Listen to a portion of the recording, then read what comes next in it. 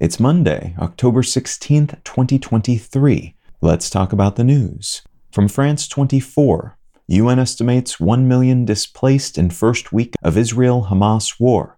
Grim numbers continue to roll in from the conflict in Israel and the Gaza Strip, including a recent United Nations estimate that suggests around 1 million people were displaced in the first week of fighting alone. In this context, displaced means people have been chased or evacuated from their homes, in some cases temporarily, in other cases permanently. In either event, though, they're now without a home, possibly without shelter of any kind, and thus have become part of a burgeoning humanitarian disaster that could spiral into more devastation and death, connected to but separate from actual fighting.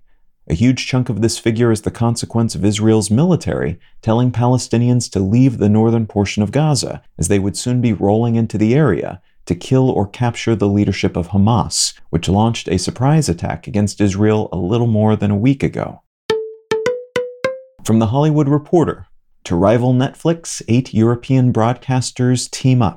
Last week, 8 European public broadcasters from Germany, the Netherlands, Belgium, Sweden, Denmark, Finland, Iceland, and Norway announced that they would collaborate on a project called New 8, which would produce 8 TV scripted drama series each year in order to better compete with US-based online streaming companies like Netflix and Amazon Prime Video. International broadcast entities have struggled to compete with well-funded and entrenched American streaming companies, and that's led to less funding for local production studios and other entities, which has then reinforced the centrality of American entertainment companies internationally. The idea here is to ensure more European works are funded and distributed online, and this collaboration will operate for at least 3 years, with the first greenlit series agreed upon in 2023 and made available across participating territories in 2024.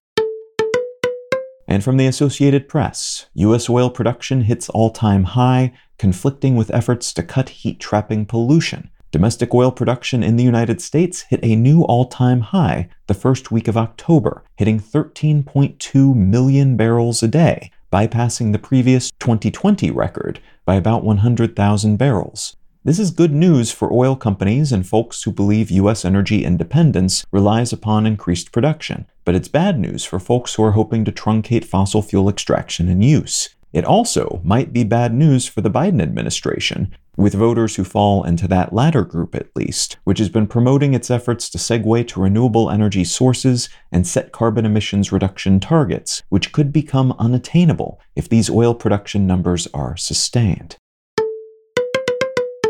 If you're finding some value in One Sentence News, consider leaving a quick review wherever you get your podcasts and/or sharing the show with a friend. You can find out more about this show or subscribe to the email version at onesentencenews.com, and you can support this and other related projects, like the Let's Know Things and Brain Lenses podcasts at understandery.com.